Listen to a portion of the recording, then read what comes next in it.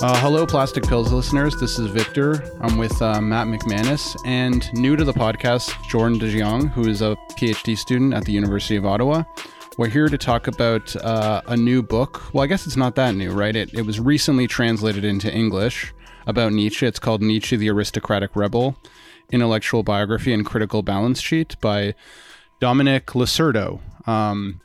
And Matt and Jordan just spent the last couple weeks reading it. It's like 1,000 pages. I did not read it because I have better things to do with my time. I have to write a dissertation, and yeah, I'm not going to spend 1,000 pages on Nietzsche right now.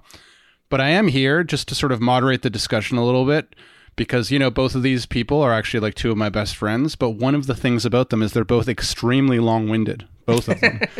And I have to be here to rein them in, basically, and make sure, Pills sent me to rein them in because they're both long-winded. So I got to make sure that the conversation keeps going and things don't get out of control here and that it's actually listenable. So here we go. I don't know. Maybe one of you, why don't you start? Tell me what the basic thesis of the book. From what I read, I did read, Matt, you have like a review. Maybe it's out. Maybe it's coming out soon. But like it sounds like it's sort of in the same vein as Professor Ronald Biener at the University of Toronto's book, at least insofar as it's kind of painting Nietzsche to be a bit more, have more reactionary potential than maybe the more existentialist readings, the more egalitarian and sort of like post-structuralist engagements with Nietzsche would have you believe. So yeah, I don't know. We could start there if one of you wants to jump in. To say a bit more reactionary potential is to very much understate. Is it to understate? Yeah. Okay. But maybe, Matt, you go ahead. Yeah, absolutely. I mean, it absolutely does invite comparisons to Biener's book, also Malcolm Bull's book, Anti-Nietzsche, Nancy Love's take. I mean, anyone who's concerned with the kind of political implications of Nietzsche's thought in the 21st century. Except the thing is, as Victor mentioned, if Biener's book is kind of like a really tasty appetizer, you could think of like a fantastic, charcuterie plate. This is like a fucking feast. In the sense that it's almost too much. Like Victor mentioned, it's 1,000 pages more, really, if you add the appendix, footnotes, bibliography, and all that stuff.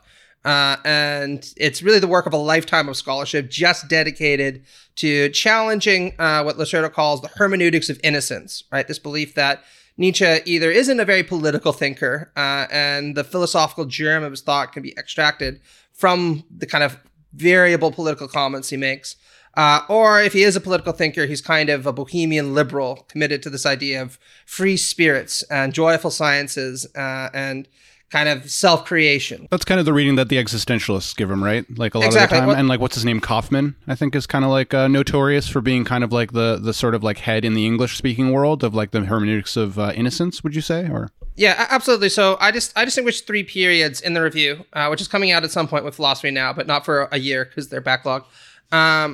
But long story short, there's kind of 3 periods to Nietzsche scholarship that I trace in the review, and maybe we can start there because it really informs the kind of hermeneutics of innocence. That's the main thesis of the book, where Lacerdo points out that initially Nietzsche was kind of unknown, so I guess there's really 4 periods. But then later in his life, he became actually quite famous, particularly in reactionary political circles in continental Europe, right? And you can think of his reception for fascism.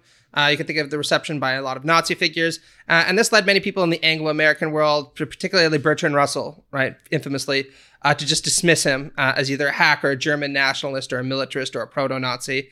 And then along comes the second interpretation by people like Kaufman, the existential interpretation.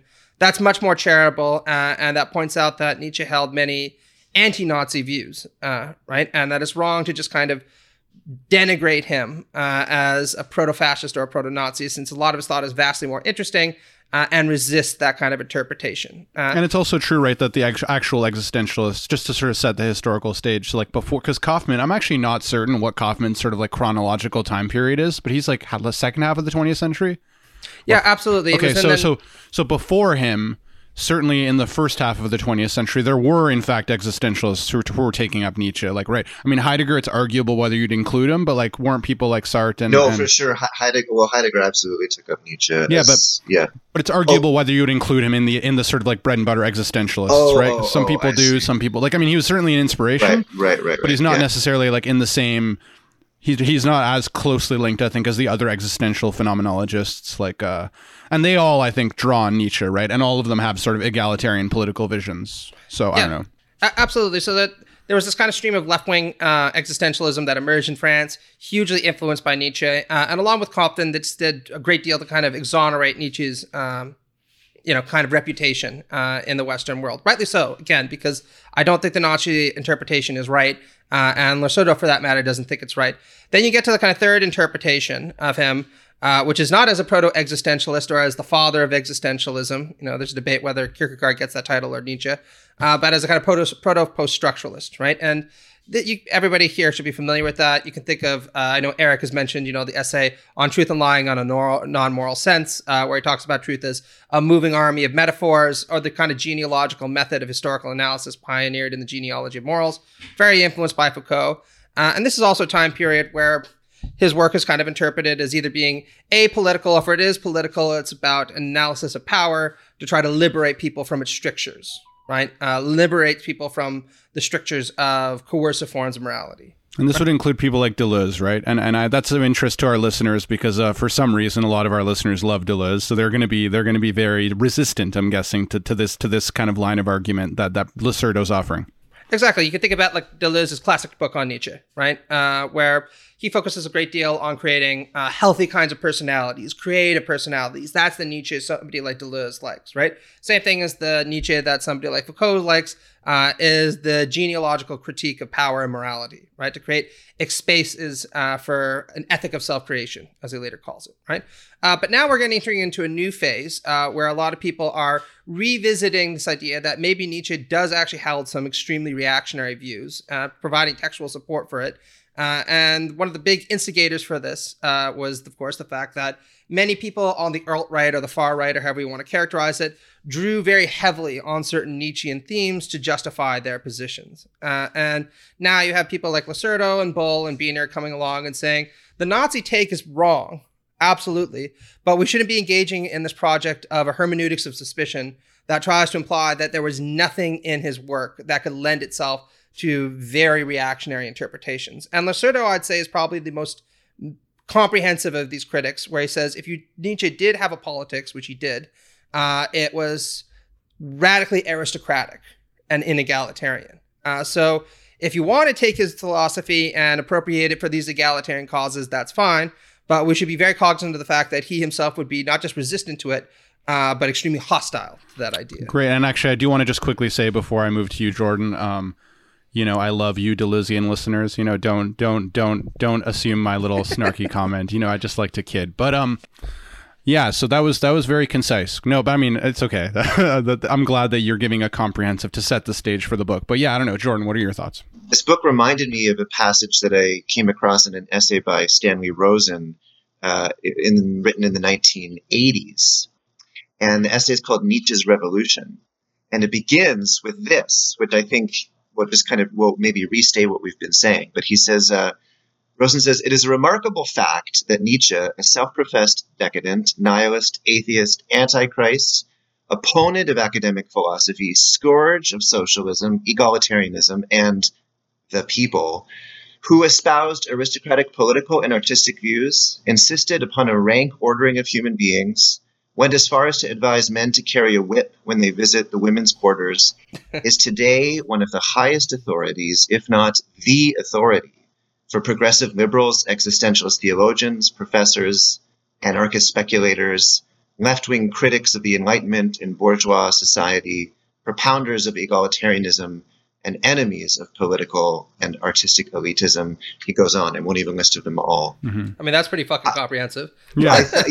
I thought so. Anyways, I just thought that. So just to say that this topic or theme, it was there before, and maybe. I sometimes wonder if Rosen overstates his case there, that Nietzsche is the kind of.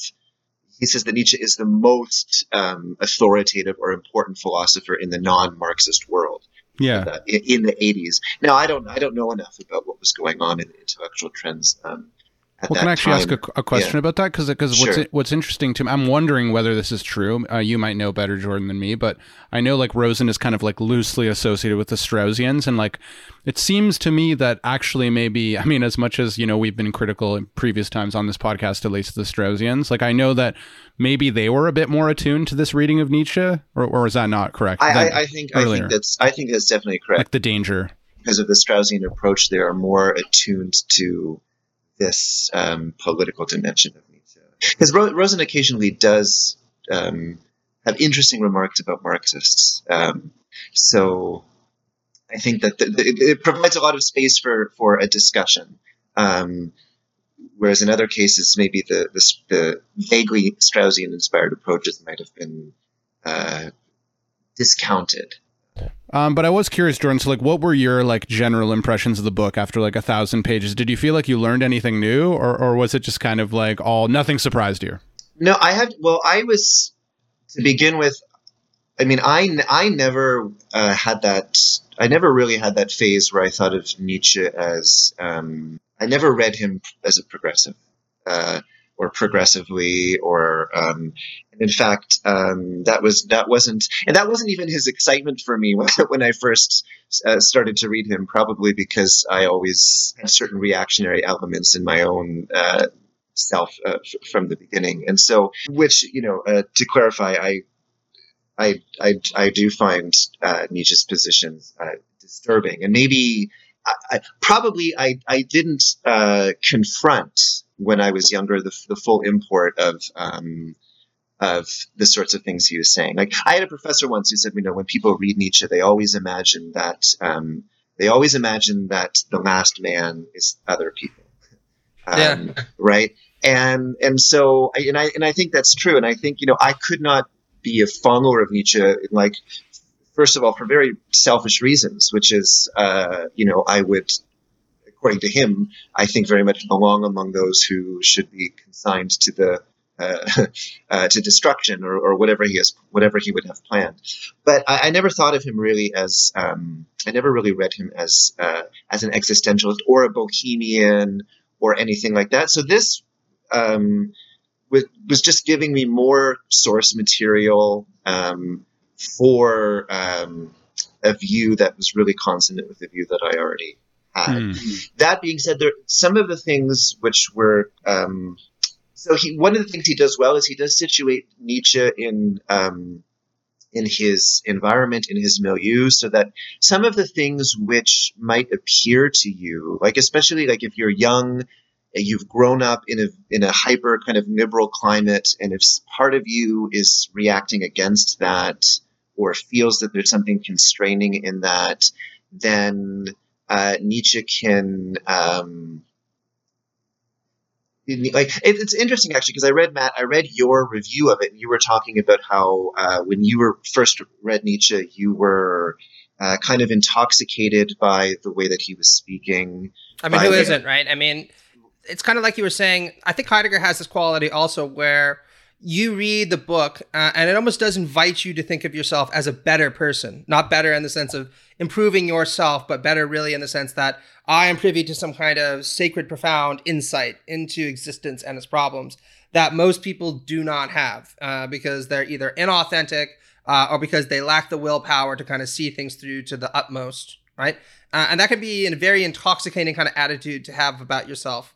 When you're 18 years old or whatever it happens to be, right? Who hasn't thought themselves, the world is all full of phonies except for myself because obviously I'm better than that, right? It's a very fatal conceit to have, and you should grow out of it. But I think anybody I know who's been that age usually has at least some kind of period where they go through something like that, right? And Nietzsche was one of the catalysts for that for me. And one of the things I think that's interesting about Nietzsche as in terms of what he says is you can read Nietzsche and you can become, if you're in a certain milieu, you can be excited by, that he proclaims the death of God or his attack on Christianity, or there can be a whole certain set of pieties which his the attack that he levies against them can be intoxicating for you. But for me, it wasn't his attack on God that was exciting. It was actually, I suppose, his attack on liberalism that excited me. like that made, like, because at that time in my life, I did feel kind of, I don't know, there were elements of, like I said, the surrounding milieu or the surrounding culture that I was in tension with for some reason or another. And so I found him sort of interesting on that score. That was my first experience of impiety. I felt very acquainted with impiety towards Christianity or something like that. So when it was against the prevailing liberal culture, that's kind of what excited or interested me. And when you say liberal culture, like what do you mean by that? Because I think, like, probably interestingly, I think a lot of the reason why, like, maybe some of these leftist post-structuralists take up Nietzsche, or at least part of the reason, is also because of his criticism of liberalism. Right. And actually, I think this actually goes more to the heart of the matter is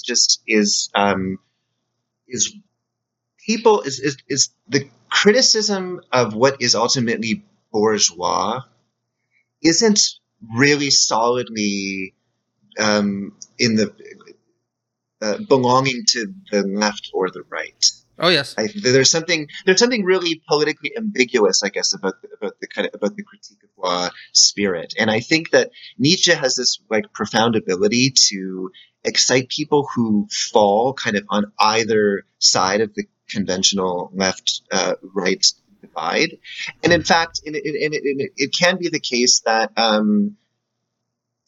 people who are, maybe they have strong leftist principles, but everybody is seduced by the image of being the rebel or being chosen or belonging to some regiment of people who are secretly kind of in the know, or who spontaneously live a life that is more in tune with something radical or authentic. And so, I think that that's right, Victor. Sorry, go ahead, Victor. Well, I was going to move it back to you anyway, but I was just going to say, like, I was thinking back to, like, the sort of title, the subtitle of the book about aristocratic rebel. And just, like, based on what we were talking about in terms of, like, the seductive aspects of Nietzsche and how he can be, appealing to both the left and the right. But I guess I wonder, like, what this sort of, like, term aristocratic, like, where that plays into that, because it seems to me that maybe what the left sometimes sees in Nietzsche, like, broadly speaking, the left, is maybe, like, someone like Lyserdo would argue that, like, oh, they're kind of, like, thinking that everybody can have this aristocratic spirit in the sense that Nietzsche can, where, like, everybody can become, like, freed of these structures and, like, overcome. But, like, maybe the point that he's making is, like, yeah, like, you're right, you're reading what he wants correctly, but, like, you're kind of ignoring the parts when he says, oh yeah, but it's only a couple people who are going to be able to do this, who are going to be able to be, whereas, like, maybe the, like, most poor post-structuralist reading is like, oh no, everybody can be creative, everybody can be, like, self-overcoming, and it's like, that's where, and I wonder, Matt, if, like what you think about that, or if that seems right to you. Yeah, absolutely. And I don't think after you read the book that there's any denying that that's the way Nietzsche actually thought. Those were his political convictions, and he held to them very strongly. It might be possible to appropriate elements of his philosophical program or method and put them to emancipatory purposes. And I think somebody like Foucault does that very successfully. But then one of the things that we should do is just be honest that that's taking these philosophical tools and putting them to tasks that Nietzsche himself would fundamentally disagree with, or even think were plausible down the line, right? Because the term aristocratic rebel isn't Lyserdo's. It was a friend of Nietzsche who wrote to him and said, this is the way that I would characterize your work, as this kind of elitist radicalism. This idea that the problem with society isn't that we have elites, it's that the elites aren't effective enough. And Nietzsche agreed with that interpretation. Right. In fact, he said, that's the best characterization of my work I've heard thus far. Right. So he's very emphatic about this. And I want to point out that one of the reasons why I think many people are wary of endorsing this kind of position is because a lot of people on the political left really just don't spend a lot of time reading conservative literature. Right. And so the presumption, as Sheldon Moreland once put it, is that conservatives are just boring, stock defenders of the status quo. Somebody like Daddy, for example. You know what I mean? Daddy. And just for Jordan, who doesn't know, when we talk about Daddy on this podcast, we mean Jordan Peterson. Yeah. Oh, okay. Somebody who's just, clean your room. Just a running gag. Clean your room, say nice things to the cops and everything will be fine, right? When really conservatism as a defense of certain kinds of hierarchical modes of thinking can be extremely revolutionary or counter-revolutionary depending on the circumstances, or radical, as Lacerda puts it. Because the kind of fundamental theme that comes out of this book more strongly than anything else is Nietzsche believes that the Ancien Regime and the kind of conservative elites in Europe at his time, while he was attracted to them early in the 1870s, he came to believe that they just weren't tough enough to get the job done of putting liberalism and socialism back in their place. And so one of the things that you needed was a much more creative, vibrant, and indeed violent and militant elite that would have the capacity and the willpower to actually accomplish what the Ancien Regime and traditional conservative elites weren't willing to do, right? And this is where the aristocratic radicalism comes in, right? What he wanted was a revolution against a kind of bourgeois traditionalism or just traditionalism, but it was a revolution that was eventually going to put the right hierarchy in place and keep everyone else at the bottom, and indeed create an even more hierarchical society if that was possible, right? And that's a really fascinating idea, right? It's a very, very interesting idea. Precisely because it runs so contrary to what many people on the left expect when they think about conservatism or the forces of reaction. But one of the things that Lacerda brings up by putting Nietzsche into dialogue with people like Heidegger or Schmidt is that this was hardly an unusual thought at the time. Right? Many of the most creative figures on the right, who are extremely attractive today, also held to similar kind of convictions and programs. Yeah, that makes sense. I don't know, Jordan, what do you take up when you think about this, like this labeling of the aristocratic rebel? I mean, I don't know, does that resonate with you? I find it it's very interesting. You know, I saw somewhere on Twitter the other day, somebody made a post, and it was something like, I'm so tired in leftist circles of people for whom it's still not leftist circles, sorry, he said radical circles. In radical circles, radical communities, I'm so tired of people where, there's still, homophobia or transphobia or racism or something like that, right? And in light of a book like this and other things, your first reaction to that is, yeah, of course, right? But then you think, well, how come radical has this meaning? How come radical has this meaning that where there is radicalism, there is egalitarianism? Exactly. Yeah. Right. And and in order to So Nietzsche challenges, I think, this idea that to be radical is to be egalitarian. But that's also a kind of disturbing thought, I think, for a lot of us. Because, then what does it mean to be radical? Right? Because it suggests, because the presumption seems to be that if we're radical, that means that we are truly, this is one possibility anyways, maybe there's other answers, but one possibility is if we are being radical, then we are really thinking things down to the bottom. Right? Oh, interesting. And if we're really thinking things down to the bottom, it will become evident to us what the egalitarian project should be, or something. Project should be like that it will become evident, right? And so, in some ways, Nietzsche would be like, you imagine Nietzsche over your shoulder there and saying, like, you are kind of. It's possible that you're still presupposing this link between inquiry and truth. And your desired in a certain political outcome, and it raises this question. It kind of raises this question: what is modernity? Because and I'll just add, one of the things that I thought that Lacerda in this book quite frequently, draws attention that Nietzsche's project is an anti-modern project, right?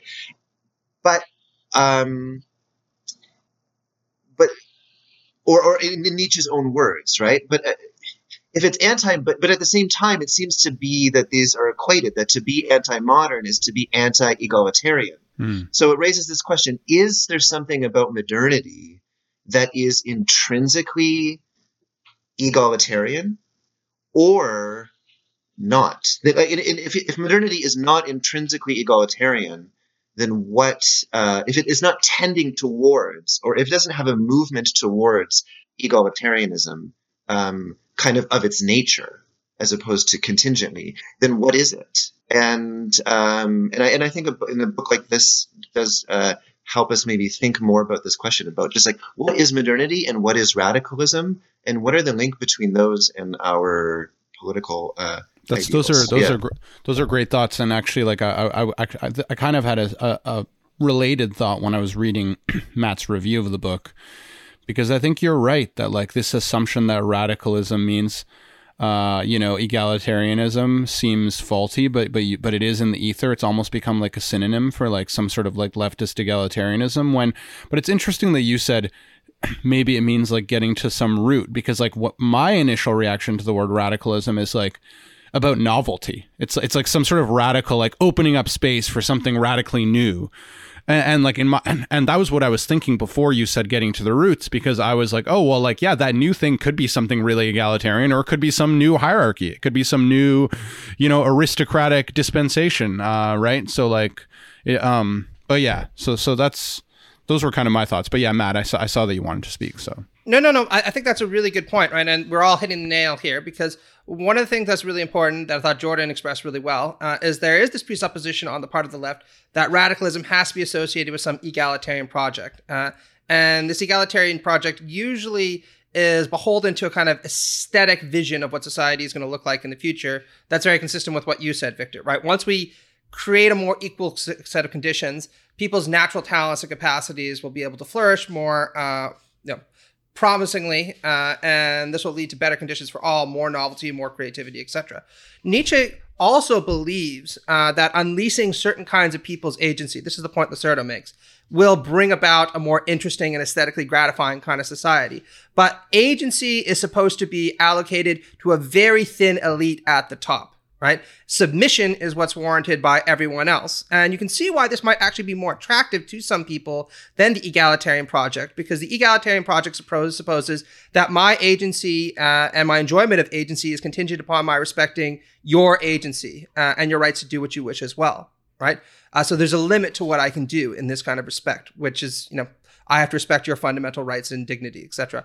Whereas Nietzschean agency, the purview of this elite, doesn't have that kind of limitation for the cost, right? If I decide that your life could be meaningfully used in the pursuit of my artistic project or vision, then so be it, right? My artistic project trumps your right to life, trumps your life to the expression of your own agency, because your duty is to submit to the member of this elite, right? That has a better understanding of what our aesthetic future should look like. And what's really, I think, important to note is how closely this maps the most interesting elements of reactionary thought, going all the way back to somebody like Joseph de Maistre, right? Because again, there's this tradition or conviction on the part of the left that a lot of conservative thinkers are always about constraining people. That's not been the way people like de Maistre or Schmitt or Heidegger or even somebody like Joseph Schumpeter have thought about it. The way that reactionary thought typically operates, even down to somebody like Trump, is that if you belong to the right elite, you should have more agency because you're the one who knows what to do with that agency.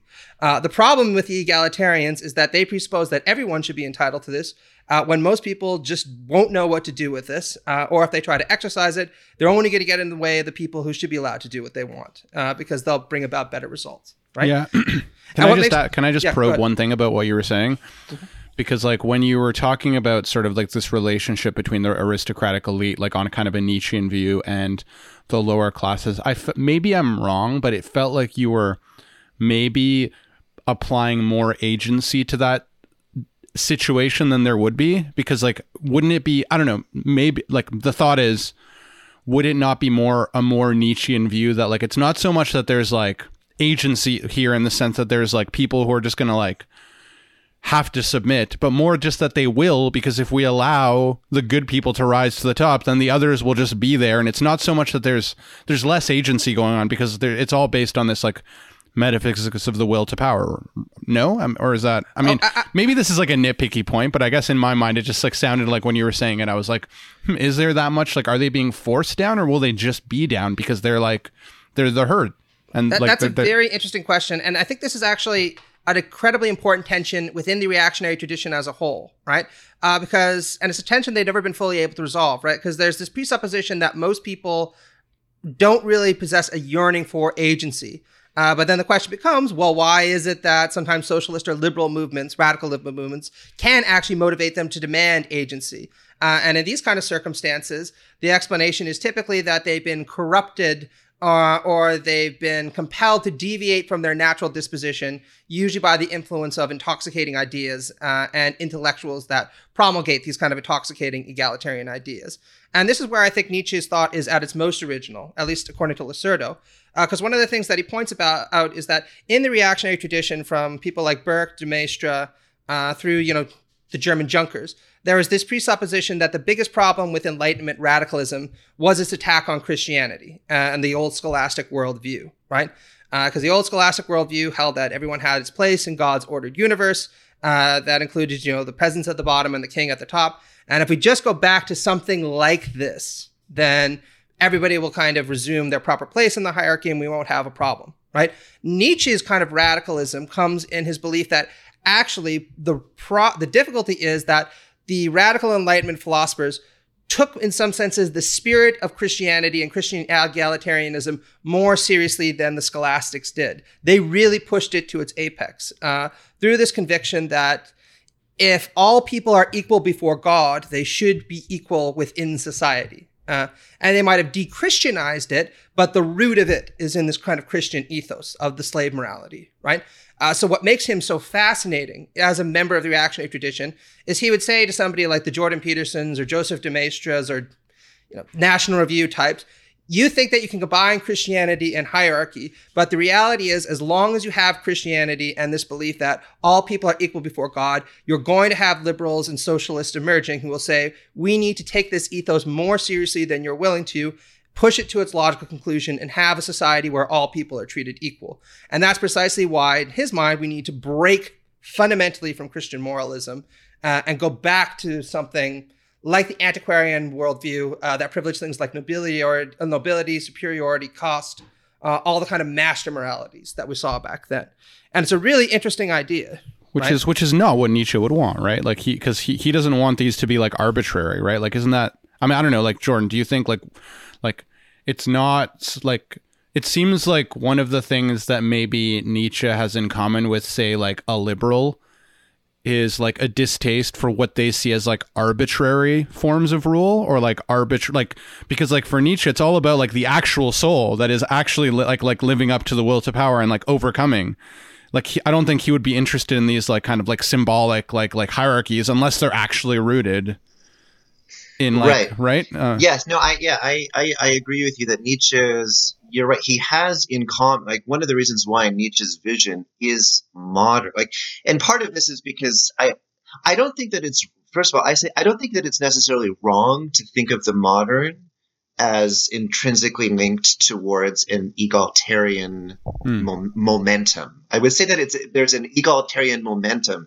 That's different than saying that it's intrinsically egalitarian. Mm-hmm. But even that, I don't know. Like for me, it's kind of an open question, and it depends all on how you define modernity. Like, so like one question is, if you think of modernity in terms of a certain state of the accumulation of knowledge, then and if you, one has to be persuaded of this, but if you think that at a certain level of accumulation of knowledge, a certain level of civilizational experience and so on does or ought to teach us something about human equality.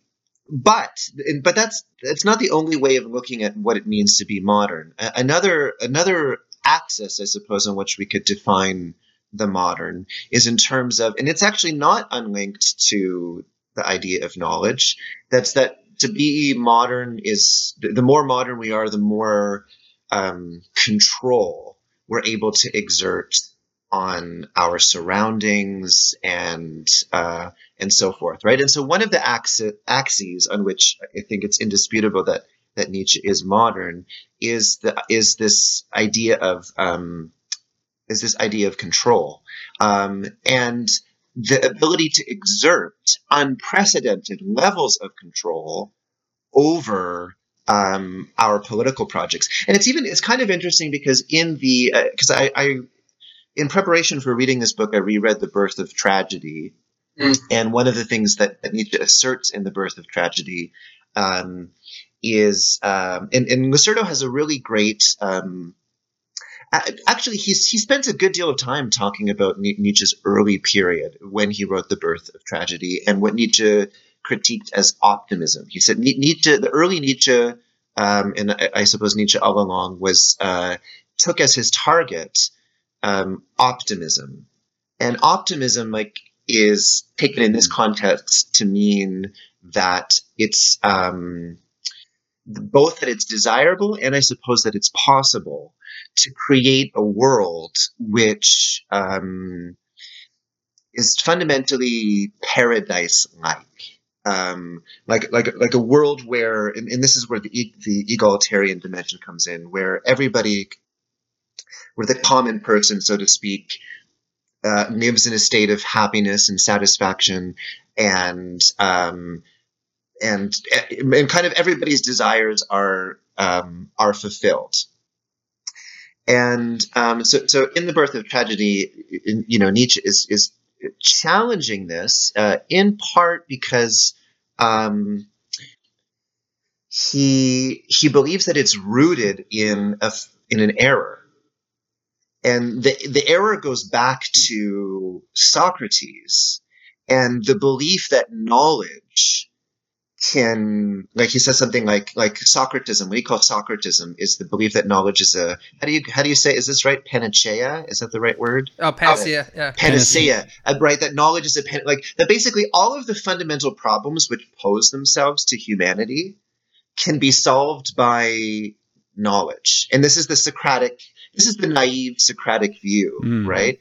And sorry, I realize that I'm speaking much longer than I intended to. I just wanted to add one thing quickly to that too, because I think that the Socratism is one of the things that he criticizes about the French Revolution, right? Which is again really fascinating because his claim is that if you go and look back at the works of Plato or Socrates, right, depending on how you want to distinguish them, there is this presupposition that knowledge is available to everybody. Right. And you could think of, Socratic dialogues, how he engages with everybody publicly. Or you could think of, the famous Platonic dialogues where he shows how even the slave is capable of reasoning a priori about mathematics. Right. Nietzsche at some point seems to suggest that even there is the kind of natal form of this egalitarian form of modernity that you're talking about that we need to reject. Because there's this presupposition that since everyone is capable of reasoning, and reason is available to all, there's no reason to put people in a kind of privileged hierarchy with some at the top and others at the bottom. This isn't what the Greek philosophers believed, right? But it's one of the reasons you saw them as being deficient to the kind of Homeric poets who never had this kind of belief that the masses were capable of reasoning in this way. Right. Yeah. And so Nietzsche, and in Lacerdo's account, Nietzsche is attacking Socratic optimism, which is this belief that knowledge, and it's linked to the idea that when people act against their own interests, for example, it's because they're ignorant, or nobody does what is bad willingly, and basically the more we know, the better we'll be, is the Socratic line, right? And to this, Nietzsche opposes the tragic worldview. But it raises this question: why does Nietzsche oppose the optimistic view? Is it because he doesn't like it, or does he also believe that there is something wrong with it in terms of that it itself is false? And I think at least Nietzsche does say that it is false. Knowledge will not actually solve all of the problems that we have.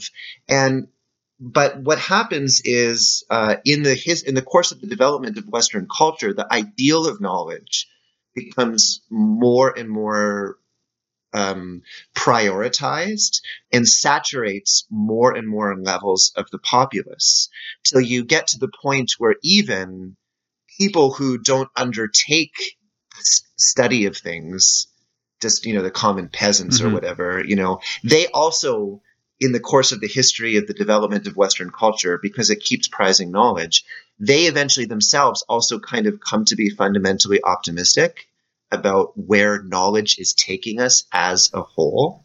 And because knowledge is linked, and this is I guess the point that I wanted to get to. Nietzsche says that Socratic optimism produces this delusion that we have limitless power, that we will have limitless power over our reality, and therefore it will be possible to kind of create a world where I suppose the masses and the elite can both be satisfied. Right. Whereas the Nietzschean position is that is in a way they can never be reconciled, the two of them. But the Socratic delusion is that they can be. But what I wanted to say is that all of that notwithstanding. So on the one hand, Nietzsche has this critique of knowledge as power, knowledge as limitless power that will solve our fundamental problems. But on the other hand, I think that you can't come away from Nietzsche without concluding that he is very, very much wrapped up in a fantasy or an idea of an unprecedented level of power over our common human future. And I think that's something which does not occur. You never read in Plato or Aristotle or something like that, like the idea of making one common goal for all of humanity. But Nietzsche says through Zarathustra and others, right, that the question, like something in Zarathustra, like the 1,001 goals. There's been 1,001 goals because there's been 1,001 peoples, but never has it come up the question, what is the goal of humanity as such, right? So this idea that and part of the reason why I think Nietzsche has such grand ideas is because he's come to think there has to be a decision about humanity as a whole, and that also means we have to have some sort of plan for managing humanity as a whole, and we need to find some kind of goal which humanity as a whole has, and that presupposes the ability to have power over humanity as a whole. Yeah. And in that, I think he's very modern, and even in ways that flirt with what he criticized. It's interesting because that seems like you're kind of putting your finger maybe on a tension, which maybe we won't be able to explore, but between knowledge and power, because because if he's critical that knowledge will solve things, but he also wants to exert this kind of power that humanity can have a unified goal. It's how do you expect to do that without knowledge? Where is there a disconnect between the knowledge and the power that's exerted? Anyway, that's a side thing. I know, Matt, you've been wanting to get in here for a while, so jump in. Well, no, because I would frame it in a slightly different way. I agree with everything that Jordan said, right? And I think this testifies to the kind of richness of Nietzsche's work, as disturbing as it happens to be. But I think that the way that he frames optimism is slightly different, right? The optimism isn't just the philosopher's optimism that things are going to get better. The problem with this kind of optimism is when it seeps into the mind of Joe the plumber, who starts to think that he is ever going to be intelligent enough or capable enough to deserve to have some kind of say in the order of things, right? And the kind of genealogy that Lacerda traces Nietzsche is making is that this kind of Socratic or Platonic impulse becomes universalized through Christianity and this expectation that the kingdom of God is one day going to belong to everyone, in particular the poor, the meek, the suffering, the uneducated, all the classes that the Romans and the aristocrats left behind. And while a lot of the metaphysical trappings of that disappear over the course of secularization, the millenarian goal of Christianity to achieve this kind of utopian society and the optimistic impression that gives doesn't disappear with the Enlightenment, right? If anything, it becomes radicalized because there's expectation that we're not going to achieve that in the next life, which still has a kind of tragic contour to it, right? We're going to achieve that in the here and now, and this is most explicitly manifested with socialism, right? As he calls it once, Christianity with the soul of Rousseau, or Christianity with the residue of Rousseau, in the will to power, right? And what's remarkable about this kind of genealogical story he tells is how expansive it is and how creative its understanding of these interlinkings are. Because no one I can think of in the reactionary tradition to this day is really audacious enough to say the problem with these egalitarian movements isn't that there's some kind of break from the Platonic or Christian tradition. It's that they are the continuity of that tradition in the here and now, right? You don't usually see conservatives saying something like that, or reactionaries, right? And what makes Nietzsche thoroughly modern and interesting in this way, as Jordan put it, is precisely his argument that if you're going to try to have an aristocratic radicalism, you can't try to settle it on these traditionalist or theological arguments, because it's always going to cede too much ground to these conceits. We need to either go further back for insight to the kind of pre-Socratics, or we need to have the courage to invent new forms of aristocratic radicalism now, right? That owe very little to this Judeo-Christian heritage and its contemporary Enlightenment form. And wasn't Lycerdo brings up in some place that Nietzsche was actively contemplating means by which the commercial class could somehow be incorporated into the aristocratic class, right? Because he understood that it wasn't possible to have a reversion to a pre-industrial, pre-capitalist society, but he found that the commercial class was crude, vulgar, had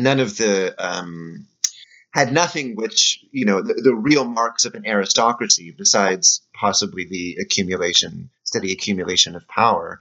So, and I think this touches actually, because I don't know if I really quite answered your earlier question, Victor, was about like, what is the character of this aristocratic class that Nietzsche would want, and how does it differ from the aristocratic classes of,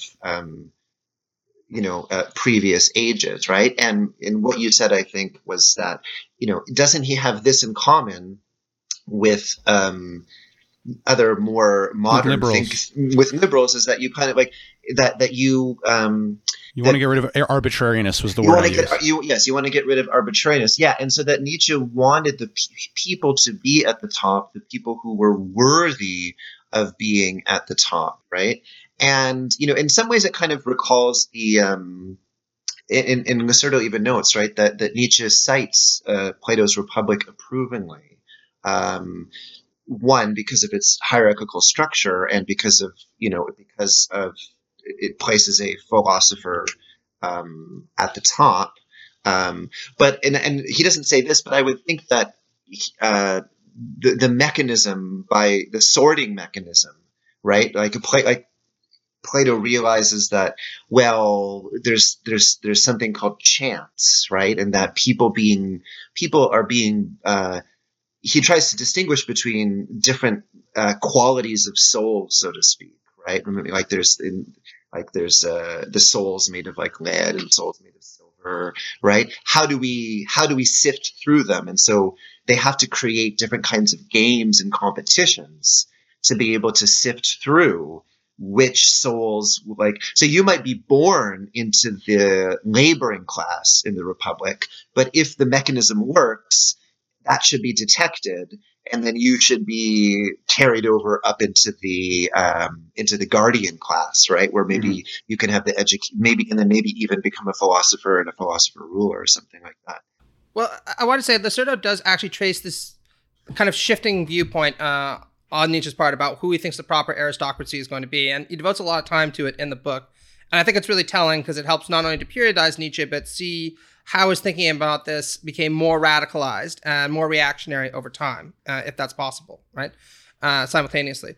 Because the kind of initial impression that one gets from Lycerdo's reading of The Birth of Tragedy and the early friendship with Wagner, right, is that Nietzsche was a very innovative German nationalist initially. And in part, he was attracted to German nationalism because he saw it as a kind of antidote to French liberal and revolutionary ideas, right? Liberté, égalité, solidarité. And Lycerdo's reading is that's one of the reasons why Nietzsche participated in the Franco-Prussian War, right? He saw the defeat of Napoleon III and the kind of birth of the German Empire as a moment of response and victory over the forces of egalitarian liberalism and democracy. Whether that's a good interpretation of Napoleon III on Nietzsche's part, we'll put aside, right? But the kind of second period that Lycerdo traces is, again, this more liberal period where he seemed to have become convinced that German nationalists, whether Wagner or the Kaiser or others, weren't up to the job of creating the kind of fluid, dynamic, vigorous aristocracy and aristocratic ethic that you were talking about, right? And he becomes very attracted to kind of a right-wing liberalism that holds that the hierarchy should be much more open. It should allow the best to rise to the top. There should be a kind of free expression of ideas, at least amongst those who deserve to have their ideas freely expressed, right? And that'll filter the garbage out, as it were. But even in this time period, he points out that Nietzsche's liberalism is always constrained to the noble few, right? The people who deserve these kinds of agency, not to the majority, which makes him very different, even than somebody like Kant, right? Who's consistently criticizes. Doesn't make him different, by the way, than Locke, though, interestingly enough, who Lacerda compares him to a lot. And then there's this third period where he seems to be convinced that a kind of right-wing liberalism, an attitude of free spirits, isn't enough still, because liberalism itself is too beholden to elements of this Christian ethic. And there we get a bit of an ambiguity. I think you're right, Jordan, where it's not exactly clear what the next thing he was going to pin his hopes on were. It seems to me that as Nietzsche, in his last phase, and I think that I understood Lacerda to be saying this as well, Nietzsche becomes progressively more conciliatory towards what one might call the barbarian, right? Whereas in the early Nietzsche, like barbarianism is still a negative word, or I mean, it's not that. I mean, I suppose in some sense it was already there. Maybe I'll skip trying to compare the different phases of Nietzsche, but there's this really interesting passage in Beyond Good and Evil where he talks about there has never been a significant advance in development of the human type or of a human society that didn't originate with a barbarian class conquering another class. And there's this really kind of complex point that he's trying to make, and I hope that I can make it in a way that is both intelligible and fair to what he's saying, because it's a disturbing sort of assertion that he says in this passage, like the kind of the purpose is to have an aristocracy that is refined, full of people who are individuals, and he has this concept of the individual as somebody who is rare, right? So if you think of these characteristics, rare, unique, refined, capable of many different degrees of nuance in your evaluation, like all of these things are not necessarily qualities that indicate strength. Like, I mean, like you can be unique, you can be rare, you can even have like people who are extraordinarily sensitive can have sublime perception and a sublime capability of distinguishing degrees of differences in things, right? So many of the characteristics which make up Nietzsche's ideal type are not intrinsically of themselves connected to any kind of strength. And they might even be qualities that more often than not go with weakness. Like if you think like to be extraordinarily sensitive can make you a more nuanced and subtle thinker, but that could be linked with being overwhelmed by stimuli and you know, in fact, not being strong by a certain metric. I want to frame it a somewhat different way, because I think one of the problems is when we focus exclusively on what kind of aristocracy would be the one that Nietzsche wants, we ignore one of the kind of major themes that the book brings up. Two things, actually, I should say. One of which is the extraordinary amount of time Nietzsche spends talking about what constitutes the proper servile class, right? So Lacerda takes a great deal of time thumbing through the Twilight of the Idols. One passage where he talks about a great deal is Nietzsche's consistent criticisms of universal education. So I'll just read the passage from Twilight of the Idols because I brought it up. Where he says, the worker was qualified for military service, granted the right to organize and vote. Is it any wonder that the worker today experiences his own existence as distressing, morally speaking, as an injustice? But what is wanted? I ask once more, if one wants an end, one must also want the means. If one wants slaves, then one is a fool if one educates them to be masters. right? And there sort of points out, he's very blatant here, that the part of the problem is if you try to teach the people to be educated and to think that they're entitled to something, they're going to make those kinds of demands. You need to train them to be slaves if you want to be the kind of proper aristocratic caste, right? So one of the problems, again, with the early Nietzsche's nationalism was this Kaiserite policy of trying to educate the working class so they'd be more competitive. Nietzsche wanted to have none of that later on, right? And the other thing that I think is really important to raise isn't just that Nietzsche is fixated not just on what constitutes the elite, but how to create the right kind of servile classes, but is how his fixation on difference, which I think is a really interesting point in the book, might sound at first like a kind of proto-post-structuralism in the sense that he really is very focused on the differences between people, differences between cultures, and fixates on them in a way that liberal universalism did not, where it tried to whitewash all this away. But this is, I think, where Nietzsche is actually, in some senses, more insightful, or at least more disturbing than the post-structuralists, because there was always this assumption in post-structuralism that a knowledge of human differences is going to make us more empathetic and hence more egalitarian, right? I'll understand your cultural difference, to use, the kind of Zizekian point, I'll see you as who you truly are, and I'll recognize that I've walked a mile in your shoes, and then I'll care about you, and I'll grant you rights and entitlements. And Nietzsche's arguments is that actually, why, if you're going to be attentive to differences, should you not be attentive to the most fundamental difference of all, which is the differences in rank between people? And this notion that the most fundamental difference is that some people just aren't worth really much. They're stupid, boring, ignorant, cow-like humans. And some people are just, in many ways, infinitely better than that. They're robust, free-spirited kinds. That's the fundamental difference between people and between cultures. And so if you want to focus on human difference, you should fixate on that. And it's interesting that none of the post-structuralist thinkers ever really tackle, to my knowledge at least, this element of difference head on, probably because it's highly problematic, and it deflates what I would say is the kind of crypto-Kantian underpinning to a lot of their work, which is this assumption that knowledge of difference is just going to make us more egalitarian, more understanding, more receptive to different modes of being and accepting them all at once. Whereas Nietzsche's point is, once you realize the differences between human beings, you start to realize that some are trash and a very few are gold, and we should stop fixating on the trash and focus on the gold, which is not something that many of us, I think, find appealing. I think it's monstrous, right? But it is a very provocative idea.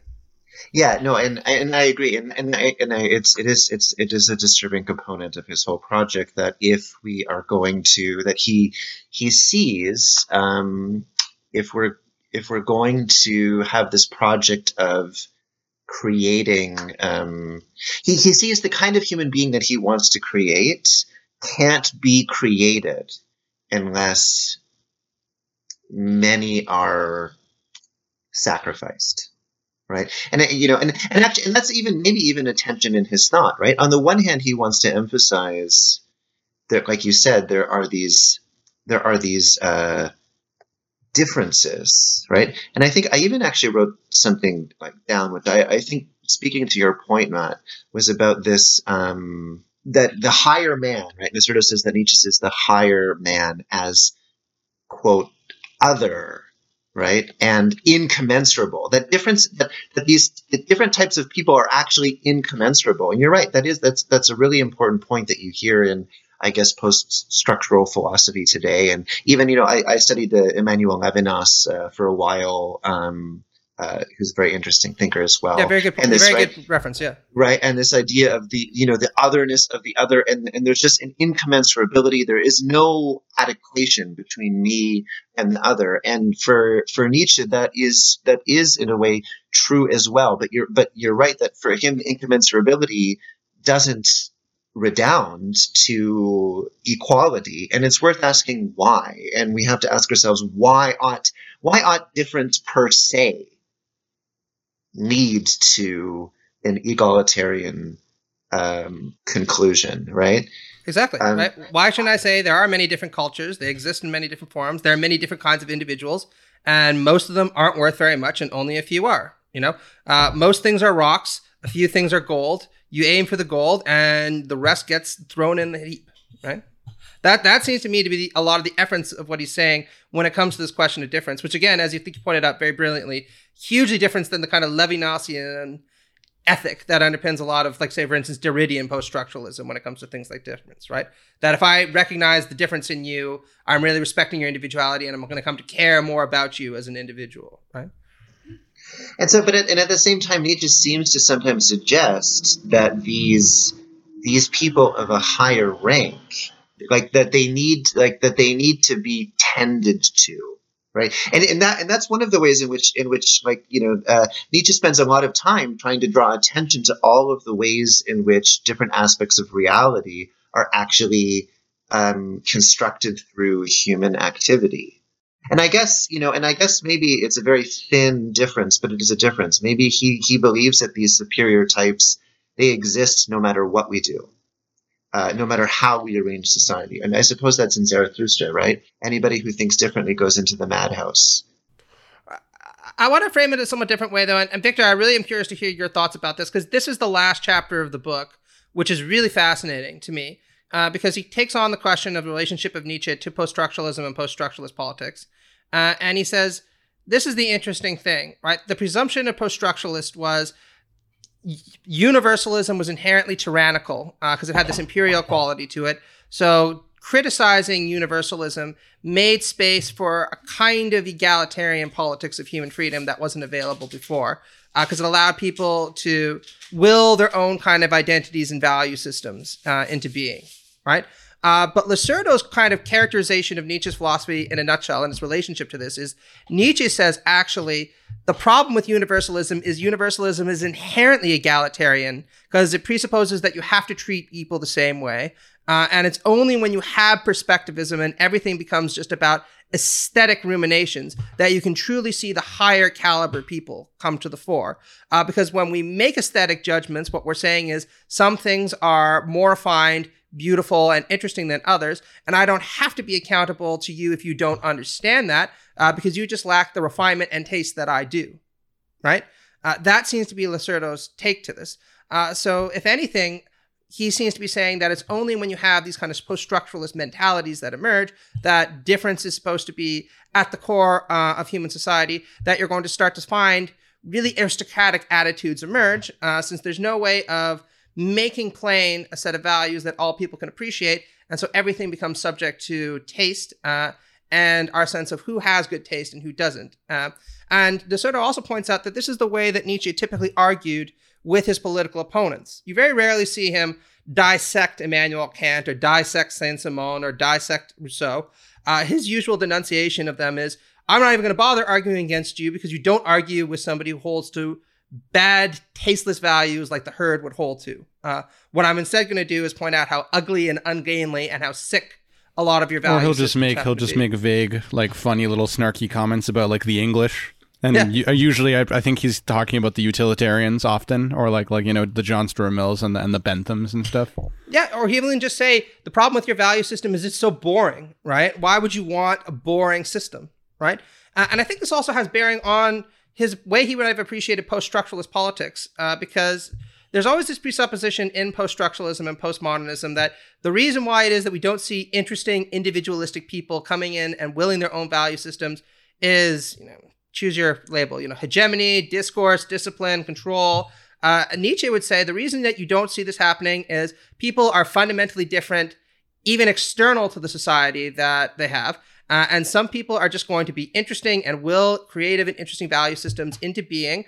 And some people, the most people, just will not. And his comment to all the Foucaults of the world is, why can't you just accept this? Why do you presuppose that there's certain social determinants that are primarily the basis for so many people just being ignorant buffoons, when really that's just the iron law of nature? Well, I mean, wouldn't Nietzsche go farther and say it's not just sociological, but it's also, there might just be like biological or natural differences that that are not, subject to whatever, because I think this kind of brings that there's maybe like this kind of like metaphysical difference or something between like the egalitarian and the non-egalitarian, where it's like, I think the egalitarian premise of like the post-structuralist Nietzscheans is like, depends on this idea that like all these social structures that lead to inequality are contingent and like could be different, right? And like it's just about like it's those things Whereas like I think the more like Nietzschean, I guess like truer to Nietzsche would be like, no, people just are that way and there's nothing we can do about it. Like there's just going to be differences and some people are going to be better and it's going to be only the few who are going to be like really the ones worth anything. Well, I think he varies back and forth because, Nietzsche was a moody guy, as we all fucking know, right? When his girlfriend dumped him, he had all those nasty things to say about What girlfriend? Women. There's no girlfriend. Well, his flirt. But anyway, it seems to me that what his makes friend Nietzsche... His friend zone situation. Situation, yeah. With what was her name again? Lou Salam. Lou Salome. Yeah, Salome, yeah. But I mean, what seems to be interesting about him is at some points he actually worries that the kind of socialist and liberal project will be achieved, that it is possible to actually create this kind of environment. And what's interesting is it's going to be exactly what Foucault and Deleuze, etc., all dread, which is that this leveling impact is going to mean all people are going to be the same. The herd mentality is going to rise to the fore. And what we're going to see is crass values at the epicenter of our civilization. Right, mass because that's society. where the average person is. Exactly, right? And he says it might be possible to actually achieve this. In fact, he sometimes seems to worry that that's the direction that we're going in. And his argument is very much in a kind of post-structuralist line. We need a reassertion of difference. But the most important reassertion of difference is, again, this difference in the quality of human beings predicated on their ability to create interesting, novel, and exciting values, which will never and can never be the mass, right? What you're saying is making me think of some stuff I've been encountering in my own research because I've been reading a lot of the post-structuralist sort of like egalitarian radical Democrats. And like, I don't know, the most exciting people too. I still haven't been able to, but I'm having this sort of like broader insight into things. And like, I don't know about you guys, but like sometimes I'll like capture a thread and like I'm pulling at it. So it's not fully articulated yet, but basically like the claim I'm starting to come to is that actually like these post-structuralists or a lot of like what we might broadly associate with sort of like post-structural egalitarians. I mean, it's bigger than that, and that's like a contestable term, but like in general, that like that overall thrust, like I think that like at the core is like an unacknowledged aristocratic attitude among them. And like the reason I think that is because like often the solutions that they have for things are like, so for example, the radical Democrats are like, we can get rid of these like, these structures, these institutions that are just like pushing us into this mass society and like this kind of fake democratic, because it's like erasing difference, right? Again, difference comes up for them. Like we need to let the difference come out and like combat itself. But we also need to make sure that this political order, these political contests don't devolve into like these antagonisms that are like disorder. But like the problem I'm kind of looking at in my research is like, well, how do you do that? That they don't really talk about like how to have these like political contests that like proceed where like difference is really acknowledged, but they don't devolve into like violence and instability. And like often the answer that they all have is to like almost what I'm seeing as like a sort of civic virtuous attitude or like a kind of intellectual activity where you kind of like realize that like everybody else's belief systems are contingent and you're contingent. And it's like this kind of mental acrobatics. It's almost like learning these post-structuralist insights about like the aporia. It's kind of like you have to develop these attitudes and like dwell in this kind of like, undecidability. And I guess like, and I even noticed this, I don't know if you guys heard about this book that came out. I was reading a review about it, The Right to Sex by like I've heard of it. Yeah. And she's this feminist author who's like kind of like trying to dwell in this like uncomfortable space between like, more conservative ideas of sexuality. And like her solution again is to like dwell in this like, this contingency in this weird space. And like, I don't know, this isn't really like well articulated yet, but like, I guess I kind of think that like the ability to do that like requires like quite a bit of effort, like to come to that realization, to like understand. I mean, I don't know, we all studied philosophy for a long time. To like have those insights, to know even what that means, it's difficult. And like, I guess like sometimes it seems like they just like assume anybody can have those insights and that's going to solve our societal problems.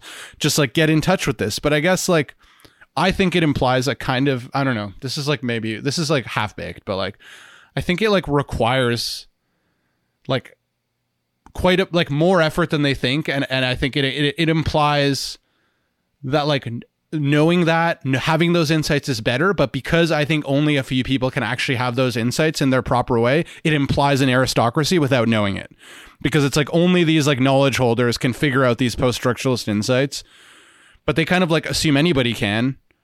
and they don't really think about like the difficulty. I don't know. I don't know if that makes sense, but so just to Victor's point, I think they're absolutely right that the kind of underpinning ethos or disposition in a lot of post-structuralist politics is this idea of what Lacerda calls, I'll just go with him because we're talking about him. Democratic individualism. And you can see this with this idea of rhizomatic thinking that we talked about a little while ago as well, right? That more democracy is going to breed more interesting kinds of individualism because it creates a space for difference to flourish, and ultimately it's going to create a more intriguing society. And what's interesting about this is that I do think a lot of post-structuralists are attracted to this because they are egalitarians in a certain sense, but they also just think, frankly, to go to your point, that's going to be a more interesting society because society as it is right now is just really boring, right? And we want one that's more dynamic, more intriguing, more characterized by big novelty forms of novelty emerging, right? And a lot of this is inspired by a kind of Nietzschean disposition. But to go back to Lacerda's kind of point, I think you would say that Nietzsche would actually say democratic society, rhizomatic thinking is exactly the problem, right? We have too much horizontal forms of organization right now. This presupposition that everyone should be allowed to contribute is the big reason why we see things like crass value systems emerging. And so what we need is a reassertion of much more horizontal forms of organizing society if you're going to actually have interesting kinds of politics and interesting kinds of projects emerge. Because if you have rhizomatic or democratic society, what you're going to have is not individualism. You're going to have a lot of people watching reality TV at night and eventually electing reality TV type presidents, right? There's a kind of gesture for you, right? Yeah. And I personally don't think that he's right about that. I do actually believe that a kind of democratic individualism is correct. But I do think that as leftists, we do have to acknowledge that sometimes if we create the material conditions for everyone to flourish, they're not just going to necessarily commit that to some grand project of self-expression. A lot of people are going to commit themselves to living reasonably comfortable lives that are comparatively sedentary. And we have to accept that that's absolutely fine. Because what's important isn't creating an interesting society. It's creating a just society where everybody's able to live a life of flourishing. And the two, I think, can go together, but they're not necessarily going to in all instances. And I'm content with that, personally. But I don't think a lot of kind of post-structuralist democratic individualists are. To them, the excitement and the kind of hyper-novelty is the big appeal of this. And if they don't get it, I think they're going to be really disappointed. In all instances, they're going to be disappointed. Yeah, and I'll just quickly respond before, but and I think that's right. And I do think that there's kind of a fetishization of kind of like novelty on the post-structuralist left a little bit, like as we've sort of talked about on previous episodes. And and I mean, for me, like a lot of my influence is coming from, like, I'm really interested in subjectivity, the question of subjectivity, and like Merleau-Pontian phenomenology and psychoanalysis. And I guess like my understanding of human subjectivity from those makes me think that like having those insights, these novel insights, this rhizomatic thinking, having it like be in like most people is just doesn't make sense to me. I think it's like actually takes a lot of effort for people to come to those kinds of insights. And I don't think it's a realistic expectation that we can have a social transformation where everyone becomes like a rhizomatic thinker or something like that. I mean, certainly not enough people to like actually have the kind of transformation that they want, or at least I'm a very big skeptic about that to a certain extent. So I just think that like I think that they are unknowingly becoming a kind of aristocrat because they kind of like look down sometimes unknowingly on people who like aren't thinking that way, and or something, or they'll blame like, I don't know, social structures or like capitalism on people like not thinking that way. And I don't know. I think that's all. I'm skeptical about all that. Yeah, I agree. I'm just going to say this last thing. I'm a committed enough liberal socialist to say that if we create the material conditions for your flourishing and you decide you want to smoke weed, masturbate, and play League of Legends all day and not engage in any higher life project than that, all fucking power to you. You know what I mean? I will get you a subscription for League of Legends myself. Okay. If you decide you want to commit yourself to a more interesting project than that, I think many people will, but I absolutely do not require it to hold to my political convictions. Yeah, I agree with that. Anyway, that's fine. All right. Jordan, what do you think? What are your final thoughts about the book? Yeah, and you don't have to respond to all that nonsense we were talking about, but what do you got? Well, no, I mean, I think in some ways what you're talking about really gets to the heart of the question, because I think you're getting onto the basic tension, which is Nietzsche's obsession, and that's the the tension between the many and the few, right? Plato had the one and the many. Nietzsche has the many and the few, I think. And and I guess I do regard it as a worthy question, like you were just saying now, right? Like it's what's more important is that people flourish than that some people find society interesting. But what if some people can't flourish unless they find society interesting? And then what grounds do they have to believe in the idea of justice that you're preaching?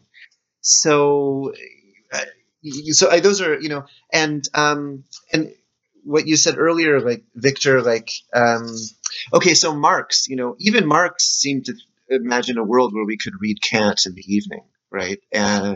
So I don't have an answer for this problem, but I think and I think that Nietzsche's extreme, and I don't follow him on it. I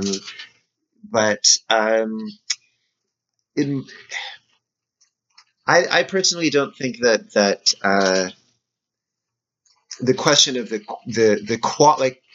I guess it also, we have to ask, what do we mean by flourishing as well? Like this, and when we call it something interesting, right? When we talk about society being interesting, like that can be a way of trivializing it, and we'd have to be more precise about what we mean, and we'd have to be more precise about what it means for people to be dissatisfied with that. But I guess my response to what you're saying is, I don't necessarily regard it as by itself a flaw for somebody to have aristocratic sentiments of a kind, right?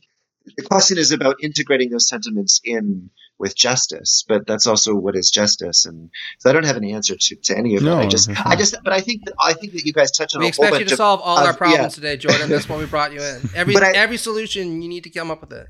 But I think that your exchange just now touched on a bunch of live questions about and things about which it doesn't. Unfortunately, we maybe were more naive in the past, that there was a simple answer to. I mean, we're not even in the position to satisfy. It's not even obvious we're in the position to satisfy everybody on the basically material level. I mean, maybe theoretically it's possible, but we're not. It doesn't seem that we're able to actually organize. It doesn't actually seem practically possible at the moment. So we might be so far from might be so ahead of ourselves. But, but I think that Nietzsche, in his privilege and. Had this question, about what about the satisfaction of the people who don't fit in? And if you word it that way, it's very acceptable still to even the most left-wing thinkers, right? So it's strange. It's strange how that question can become a radically right-wing question, and that's the fascination of Nietzsche, I think. And I think Lacerda did a good job of honing in on all of these ultimately barbaric and awful things that Nietzsche said, but in a way that wasn't like this. He doesn't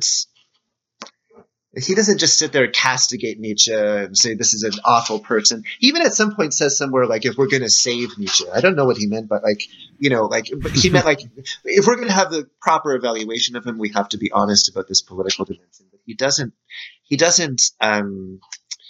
I don't know. He leaves a lot of work for us to do in terms of what is the value of this legacy, I think. And I think that's a strength of the book, that it's very kind of a cold, this is what he said, look at it yourself.